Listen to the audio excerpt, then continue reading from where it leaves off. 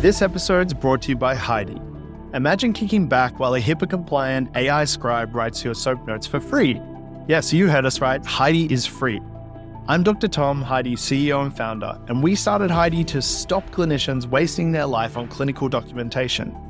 Heidi transforms your consult babble into crisp, clear soap notes, personalizing itself with every edit.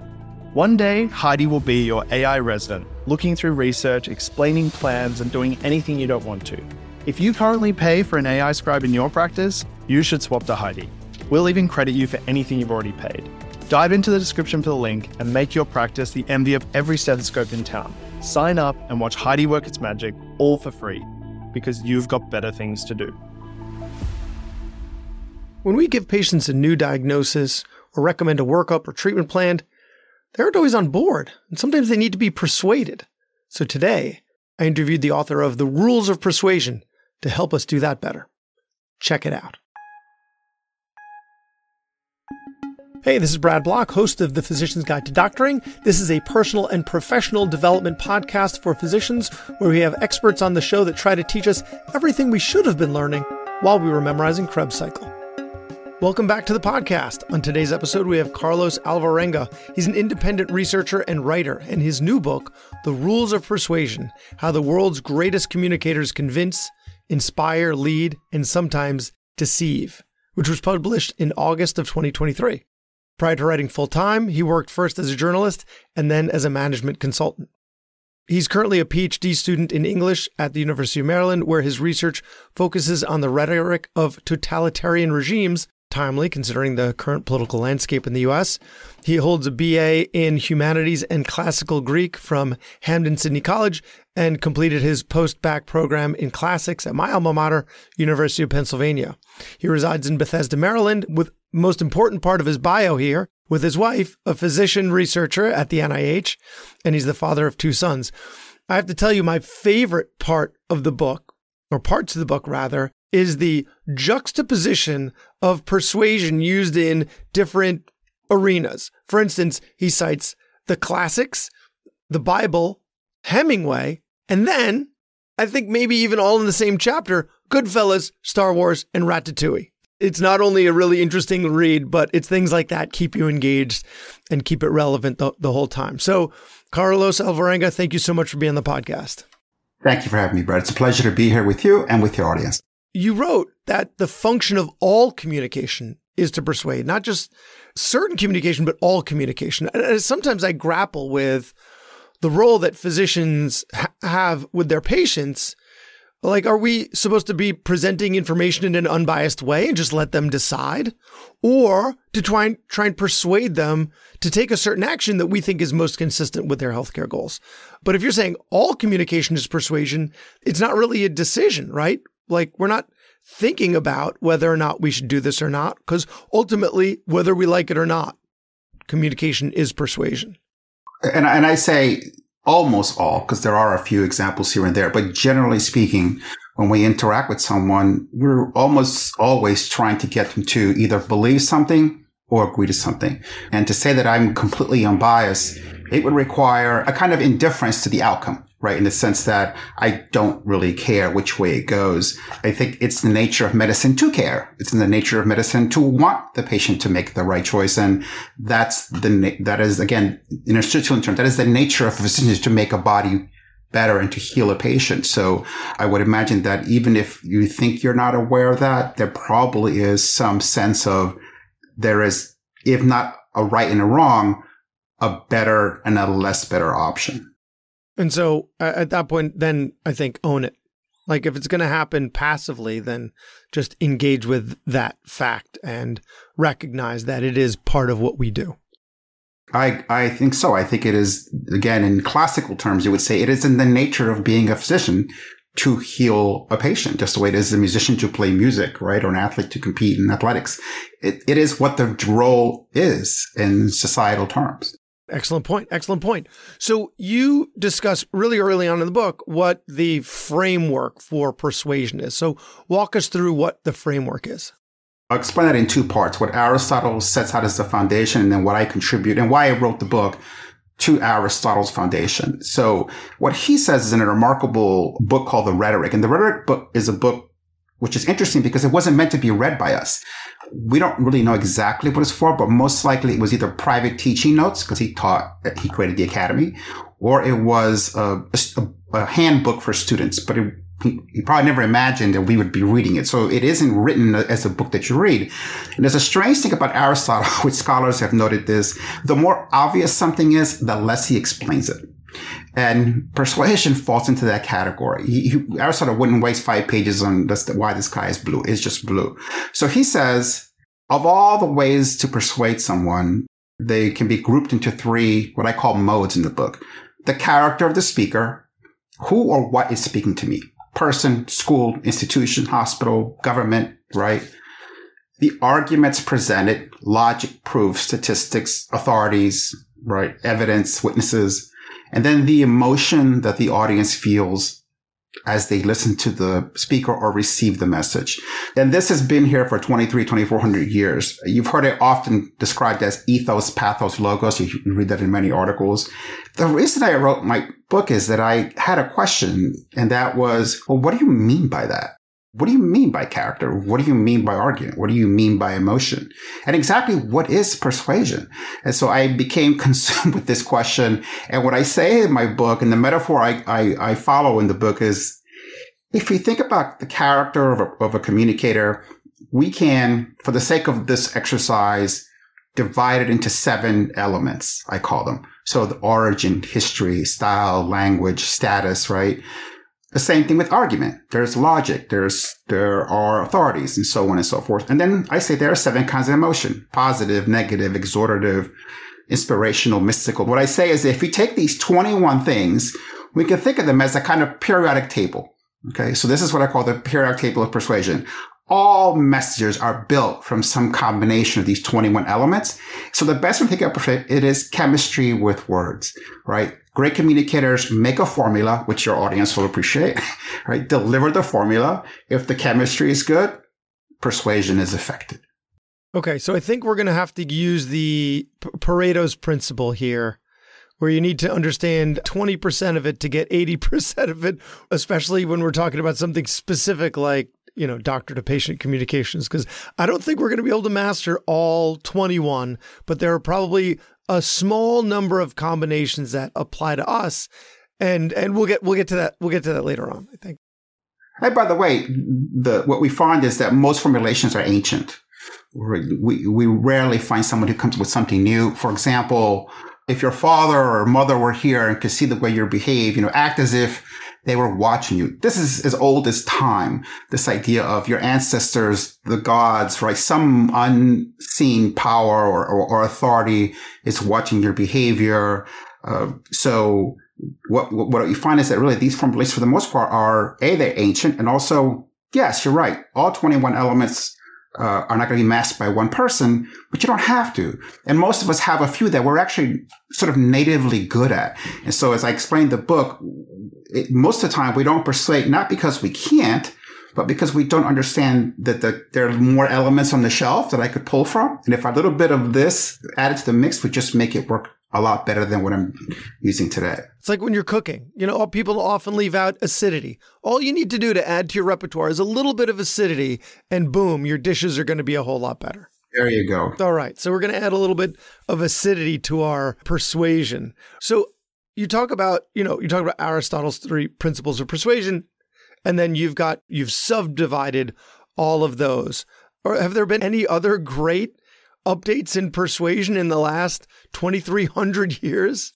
I haven't read every book on persuasion, so my logic teacher would say you can't answer this question with anything other than a qualified statement. I say I haven't found them, if there are. I haven't come across them. And it's one other reason why I wrote this book is that I bought books about persuasion to use in my coaching practice, and they really weren't about persuasion. They were about psychology or manipulation or almost sort of automatic responses to certain things. And I kept going back to Aristotle over and over again as the definitive statement about persuasion and communication. Now, if we look at rhetoric, the evolution of what we started as persuasion today. In the academic sense, there's a lot of fantastic work. This is the things that I study at Maryland, right? And I'd say that is more of a specialist topic. For example, the rhetoric of violence or totalitarian regimes.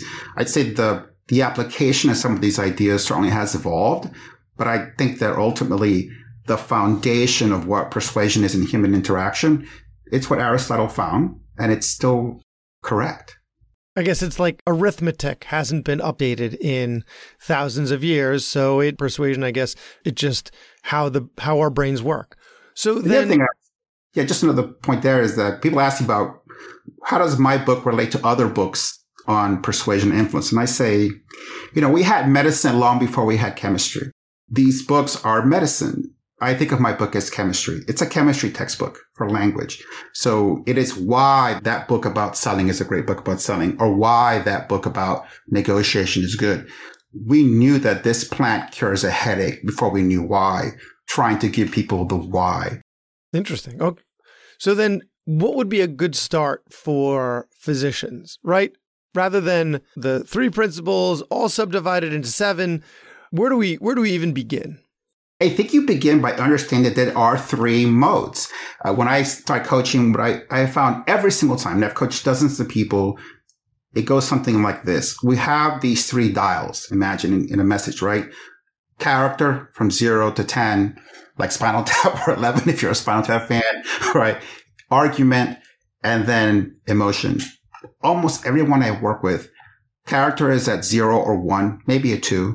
Emotion is almost always a 0, right? Which means that like a ship with 3 masts and only 1 sail, that sail is pretty tattered, right? It's doing all the work. And my advice is, listen, you've got 2 sails that are furled up. Why not unfurl the sail? You're going to go a lot faster. You're going to put less strain on the second one, and everything's going to work a lot better. So mostly it's just, hey, what is available to you, right? What is available to you that you could put into the formulation that's right at hand? And almost always it's just a little bit of change, and suddenly things work a lot better. So it's about not a wholesale change of becoming some kind of PhD in persuasion. It's simply just start by knowing that there are these 3 dials, and let's put dial 1 and dial 2 off as 0 and see what the effect is. And it's almost always a positive effect. Well, so let's talk about character, right? Because during a physician-patient interaction, right, there might be certain assumptions about our character, and that's why they came to see us. Now, there might not be, right? It might be the emergency department where you don't choose your physician, it's just whoever's available next. Also, there might be something that the patient assumes about your character because you're in that role. So how can we leverage character more to our advantage? So let's talk about 3 of the 7 character elements quickly. So one is categories. So those are the things that for the most part you choose. So you went to UPenn, you're now in the category of UPenn alumni. You chose to become a doctor, you're now in the category of men who become doctors, right? And so on. Associations are connections the audience makes about us. So we're almost always not in control of those. So just understanding that a person walks into a room who seems hurried or nervous or preoccupied, the audience brain begins to move quickly. This person doesn't care about me. I'm just one in a production line of patients. And these conclusions are being spun while you're still looking at the chart, before you even looked at the patient. The patient has made 75 associations, maybe because of a bad experience 5 years ago. And before you've said a word, you're now in a negative position.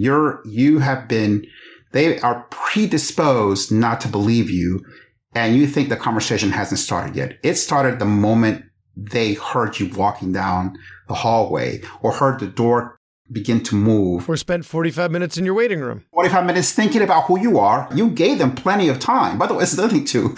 It's your choice. The more time you give them, from the moment they get into that gown and you walk in the door, the more time they have to look around the office, to categorize you, to make associations. So this idea that the conversation begins when you start to speak, in my sense, I think it's wrong. It started the moment they sat down and began to think about who you are and who they're about to hear from. The other thing is status. So I mentioned that status is the power of this communicator relative to the audience, right? And status is interesting because status works bidirectionally. What does that mean? It works by affirmation. So I'm the boss, do what I tell you, or I'm the boss and I've done these wonderful things. but it also works by negation. So Undercover Boss, the TV show, a boss stops being the boss, right? So it's by negating status that you gain persuasive effect. Same thing the Pope does when he washes the pilgrim's feet. So you have this choice of whether am I going to affirm my status, which is high relative to a patient, or am I going to negate it in some way? I think that's a subtle question to ask yourself in this moment, in this room with this patient, which is better, affirming status or reducing it in some way? And I would imagine for some people it's one, for some it's another, but that tends to be not the case. It tends to be that most doctors will affirm status as a default state, which may not be the right answer from a persuasion standpoint. Yeah. Well, I mean, you can't do that when you first walk in a room. You need to fill out the interaction a bit first. Mm-hmm. Right. And that's the other thing too, right? You may have 60 seconds. So what happens in those 60 seconds before the consult begins or the therapeutic or the clinical moment begins can determine the entire outcome, right? In that short span of time. And if you're ever wondering, if your visit has gotten off to the wrong foot or you want to prevent it from getting off to the wrong foot, listen to a lot of my other episodes because we talk about this. We talk about this stuff a lot, making sure that you are engaging with the patient and respecting their time and demonstrating that you care about them and that they're the only one in the room. This is what we talk about a lot on this show. I was really hoping that you could help us be more formulaic about it, and you're really not giving me those answers. Again, we go back to chemistry. Chemistry creates all kinds of formulas. So which formula are you looking for becomes the question, right? And as we know, chemistry creates medicine and it also creates poison. And so it's amoral. The issue is the formula for... Which may also just be a different dose of the same thing. Exactly, right? And great communicators are very skilled at saying it's 5% solution today, 20% tomorrow, 30% the next day because of the audience that I'm for. The issue is that once you start to think about this, and doctors are very smart people, so usually once you show them this, then they suddenly go, okay, I see it now, and I'm going to begin to regulate the message. With a little bit of practice, it becomes second nature. So then are there any traps to avoid? I mean, you just mentioned one, which was just the overuse of leveraging authority and position, right? But are there any other traps that we should avoid when we're attempting to persuade? I think that there are two. One is, Aristotle says that of the three modes, the most important is character. Who is talking to us? And for character to be effective, it must satisfy three conditions. One, the person knows what he or she is speaking about. So they're informed. They're experts. They know what their subject matter. Two, they speak with good intention. And three, they mean us well. Sounds obvious, but you'd be surprised how many people don't tick that last box, right? They mean us at a very human level. They're smart. They know what they do. They went to the best schools, right? They're trying to do a good job, but do they mean me well? Me personally, the person in front of them. Are they here for my best interest? And I think people assume that that's true, but it isn't. And for character to work, all three lights must be green, according to Aristotle. The other one is that and I think this might be especially true of physicians, they devalue emotion. They don't understand or appreciate the power that the emotion has as a persuasive effect. And in fact, getting ready for today's show, I was doing some research, came across a paper that was written by a team from Baylor and Penn Medicine. And they had 5 recommendations for what they call beneficent persuasion. Of the 5, 3 are emotion and 2 are argument. Basically it's saying, think about the emotional impact. And what I found is that people think that when you say emotion, you mean tears flowing, and it's not. Sometimes it's a very small thing, right? A very small emotion is concentrated, I would say, just to extend the metaphor. A little drop can go a long way. So I'd say, think about, right, what does this patient believe every word that comes out of your mouth is for their personal goodness, their gain, their well-being? And then if they get emotional, or if you have some emotional component to this message, don't be afraid to share it. It's a very powerful thing with human beings. And I find that a lot of very technical people discount that and dismiss it. And I think that's a mistake. To get the most out of your career as a physician, you need an employment contract that supports you. Unfortunately, most contracts do not initially include everything you need to be successful. Employers draft contracts with their best interests in mind, but the terms that benefit your employer are rarely as valuable to you. Before signing an employment contract, you should always make sure your salary, bonuses, paid time off, and other terms are fair. Resolve is the one and only place you can get live salary data, so you know exactly what's happening in your specialty at all times. The best part of the data is that it's verified from real physician contracts. With access to data on what physicians like you are earning, you know when you're being underpaid and can confidently ask for what you deserve. In addition to providing data, they're the #1 firm specializing in physician employment contracts. They work with every specialty nationwide. At Resolve, you get connected with an experienced attorney who will work with you one-on-one to ensure you sign with confidence. Your attorney will take your priorities into account, address concerns, make suggestions, and help you strategize for any negotiation. They can even negotiate with an employer on your behalf. So whether you're a seasoned attending or just finished training, Resolve is here to support you in every step of the way. Visit resolve.com to learn more and discover how to sign your ideal employment contract. Resolve, your trusted partner for physician contract review, negotiations, and salary data. So that makes me think of some things that I've learned from prior episodes. One, we had this great guest a while ago, Oscar Trimboli. He talks about the power of listening. And one of the things that he dropped during the episode was, don't just listen for facts, listen for emotion. And I think this ties in really well to them believing us if we care about them, as you said, as people and not just their disease state. And so if you listen for emotion and then you can acknowledge what they're going through, then they're more likely to believe whatever it is you say, because then they understand you recognize that there is a whole person here, not just a disease or problem that needs to be fixed. There's a wonderful little book I recommend to everybody, because I have a chapter in the book about listening. And it's the chapter is based on a book by Dr. Salman Akhtar, who's a psychiatrist in Philadelphia. And it's a little handbook for how to listen to patients. And he talks about, I think there are various ways of listening to someone. But my favorite is what I think he calls empathetic listening, which is you're not trying to critique what the person is saying. You're not trying to find inconsistencies. Your only job as you listen is to have that person believe that you feel what they're feeling, or at least can understand it, right? And he says we, as clinicians, we tend to fall into the first kind, which is analytic listening, where I'm trying to find what's wrong and you made a mistake 3 arguments ago. He says, no. For this kind, this particular patient just wants their emotions to be acknowledged, right? And I recommend the book to anybody who works with individuals, because as you think about, I would ask the question, how many different ways do you listen? Can you listen? And which is the right one for this moment? And if you can't answer the question, then I think you're missing a critical skill set if you deal with people on a daily basis. But it can be so tempting. When a patient's, my symptoms have been going on for 3 weeks. I went to urgent care really 2 days in, and I was started on antibiotics, and I just finished antibiotics yesterday. And you look in the chart, and they had a 10-day course of antibiotics. You're like, well, that math doesn't work out.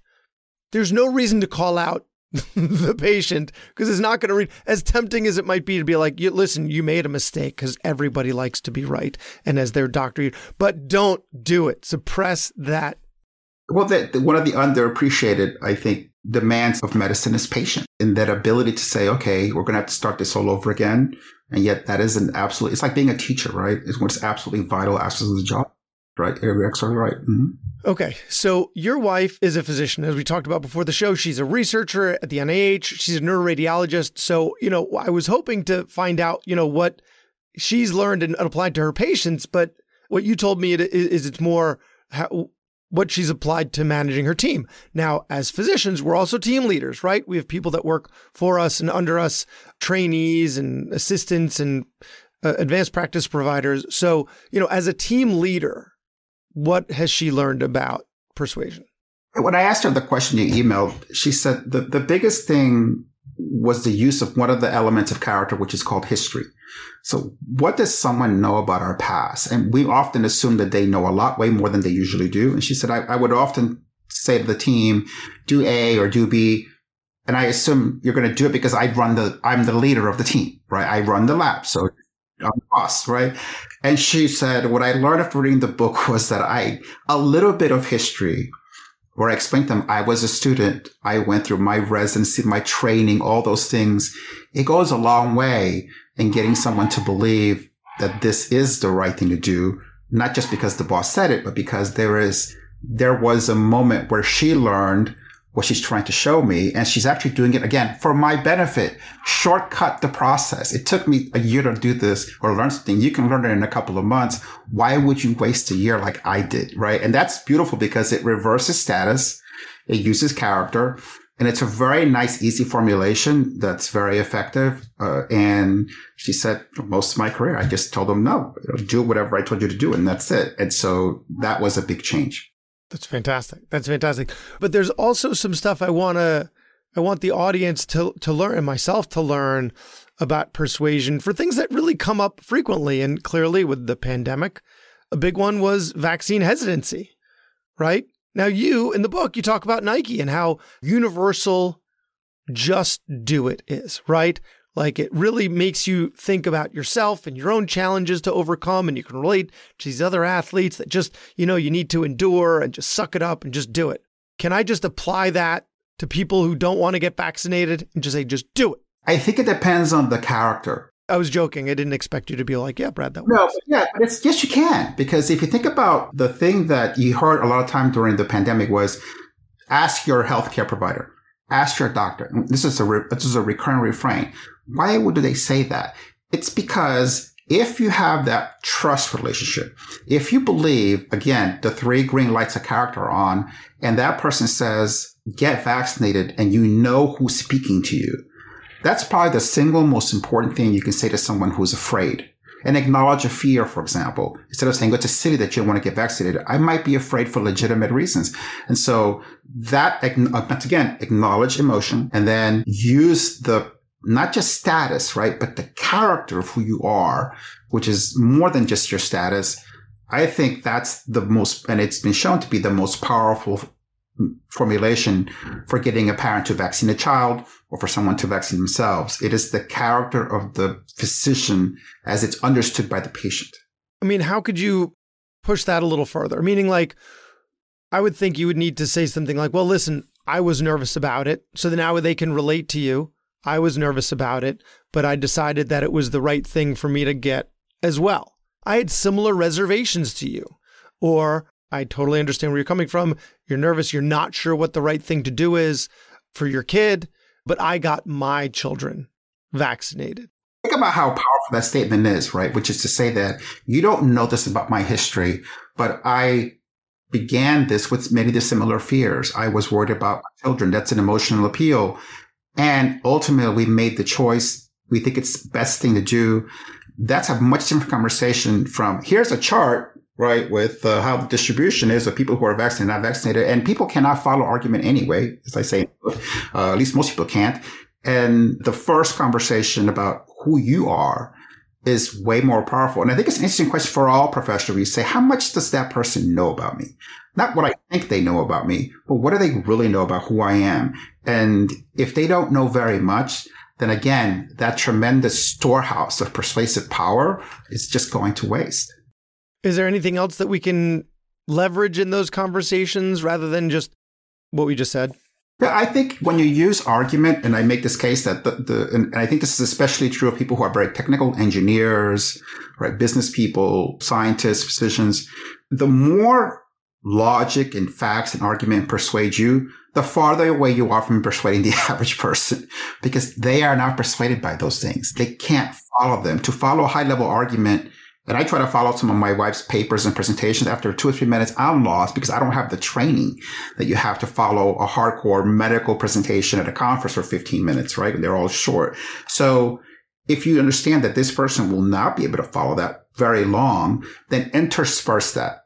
So what does that mean? It means that break up the logic and argument and facts with other things, with narrative, with a personal reflection, with a question about their state. Are you following what I'm saying? Are you still feel comfortable? So you're still delivering the same amount of clinical or scientific information, but you're doing it in doses that a person can absorb. Instead of saying, okay, here's a 3-minute speech about what this is the right way to do, and the person was lost after 45 seconds, which is what typically happens. So sometimes just breaking that up making sure that you've got, we talk about, acknowledging consent. What about acknowledging understanding? And how long is that window? Is it 15 seconds? Is it 30 seconds? It's almost always much shorter than you think. In most technical settings, it's much shorter than people think. They overestimate the processing ability of a non-technical person, right? No matter, and it has nothing to do with IQ, right? They could be very, very smart. The human brain is, I always say, it's a big warehouse with a very small door. You hold a lot, but you're not getting anything in or out in a hurry. So just thinking that through can radically change. I've seen it happen with people, how they approach a conversation. And suddenly you see, wow, for the first time, they've understood what I said and they're going to do what I told them. And all they did was change the sequencing a little bit. I think for me, often it's, who am I speaking for right now? Like, I can look at the patient and see that they've zoned out. And I know I really want to get all this stuff off of my chest, and I feel like it needs to be said. But at this point, I'm talking for me, not for them.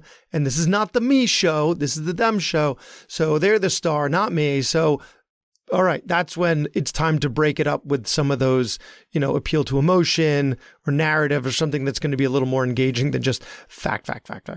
And back to that, those 3 green lights, right? The first one, it should be automatic, I'm sure, for the audience, which is, do they know what they're talking about? But then, do they speak with good intentions? And do they care about me? And that last one, it can be hard to turn that light green, right? We're busy and we got other things in our mind. Even with our kids, sometimes we say something, but they want to know, are you really saying this for you? Back to your point. Or is this for me? Good point. I think that's a great one to always go back to, right? Like, have I proven to the patient that I care about them as a whole person? And if not, then I need to go back to that. There's still something to work on, even if it's just that one little part of the model, right? So we're running out of time, but there's one more thing that I really, really want to cover because I run into it a lot in my practice. And it's when you're giving them a diagnosis that contradicts what they thought they had. And so sometimes this doesn't happen so much with me, but I'll give you an example. Someone is convinced that they have chronic Lyme disease. It becomes part of their identity. I am chronic Lyme. Now, chronic Lyme is not real. It's something that, unfortunately, a lot of physicians, give people high doses of antibiotics, and it's just appealing to what the patients think they have. Oh, I've found someone who's finally listening to me. There is something called post-treatment Lyme disease syndrome, which is very real. They don't have Lyme anymore, so you're not treating that. But they come in thinking that they have this thing. For me, they come in thinking that they have postnasal drip that's making them cough, when really it's asthma that's making them cough. Or they come in with migraines that are giving them sinus pressure, and they've been told over and over that they have sinus infection. So they come in thinking that their diagnosis is one thing, and I have to convince them that they're wrong, and I'm right. But here's the thing. Are they wrong? Yes, they are, because the diagnosis that they've been given by someone else that they've then believed, I'm right. No, Carlos, I'm right. I am right. Let's say you spent your whole life at my school, and in my school, I taught you that circles have 4 equilateral sides. Okay. This is the school you went to your whole life. Then you move away from it. You go to a good school. They teach you, no, a circle is a circle, right? And so were you wrong in believing that circle had 4 equilateral sides? No, you weren't. You weren't wrong because your whole life you have been taught by a bad teacher, right? So the patient isn't wrong. What they believe is wrong. What they were told is wrong. The last person they saw was wrong, who may have made the best choice at that time with, right? But when you start with the assumption that you, the person in front of me, who's in a weakened position relative to status again, you're wrong, I'm right, then we're off to a bad start. The information is wrong.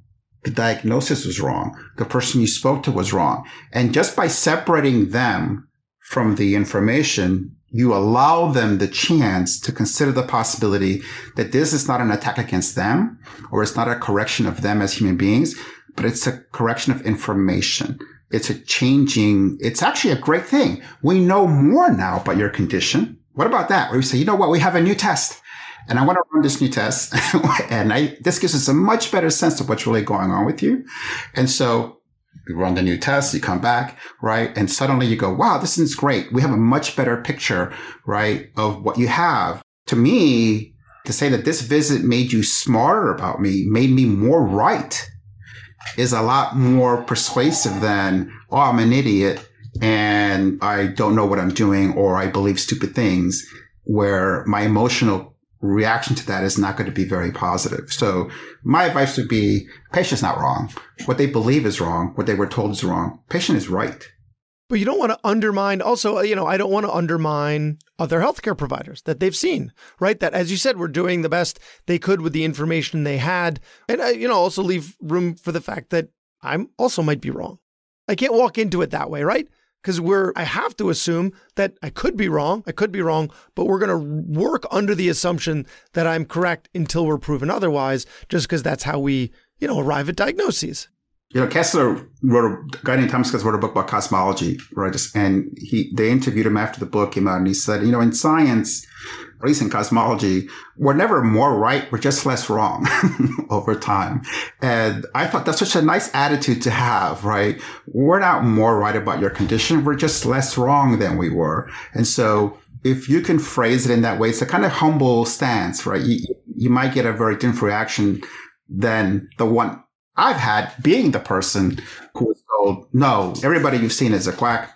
I'm the genius that figured out what's wrong with your ear. As of this moment, lucky you that you came into my room, into my orbit. I mean, ultimately, it's not that. It's just that I see the same few things over and over. So I don't have to be good at tons of things. I just have to be good at those few that I see over and over. But I see what you're saying. I think the way I need to spin it is with more humility, which is like, listen, the reason you're here is because you haven't been getting better.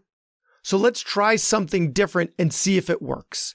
So leave the fallibility in there and the humility in there to be able to bring them more on the same level, rather than leveraging the authority like we were talking about at the beginning. Right. The reversal has such a powerful effect. It's so unexpected. They expect what you just said. Instead, they get someone who says, you know what, I think we have a better picture of what's going on now. I'm really happy about that. And it's great news for you. The same information is being conveyed, the same outcome is being sought, but the persuasive formulation uses different elements. And I think that's a much more powerful persuasion form. And because that's what we call a callback, right? We're referencing what we talked about at the beginning, which is something they use in stand-up comedy routines, and a great way to end the podcast interview. So Carlos Alvarenga, thank you so much for your time. Everyone go out and check out the book, The Rules of Persuasion, How the World's Greatest Communicators Convince, Inspire, Lead, and Sometimes Deceive. Thank you, Brad. Thank you for having me on. It's been a pleasure. Thanks again from Heidi. Elevate your practice with a free AI scribe, zero cost, HIPAA compliant, and time saving. Ready to swap? We've got you covered for past AI scribe expenses. Head to HeidiHealth.com, get started, and make your practice the envy of every stethoscope in town. Thanks for listening. I have a favor to ask. You listened to the episode until the end, which means you either fell asleep or you really liked the episode. So please share it, or like it, or comment on a social media post, or write us a 5-star review. Something. It would really help me out. And maybe what you learned from this episode can help someone else too.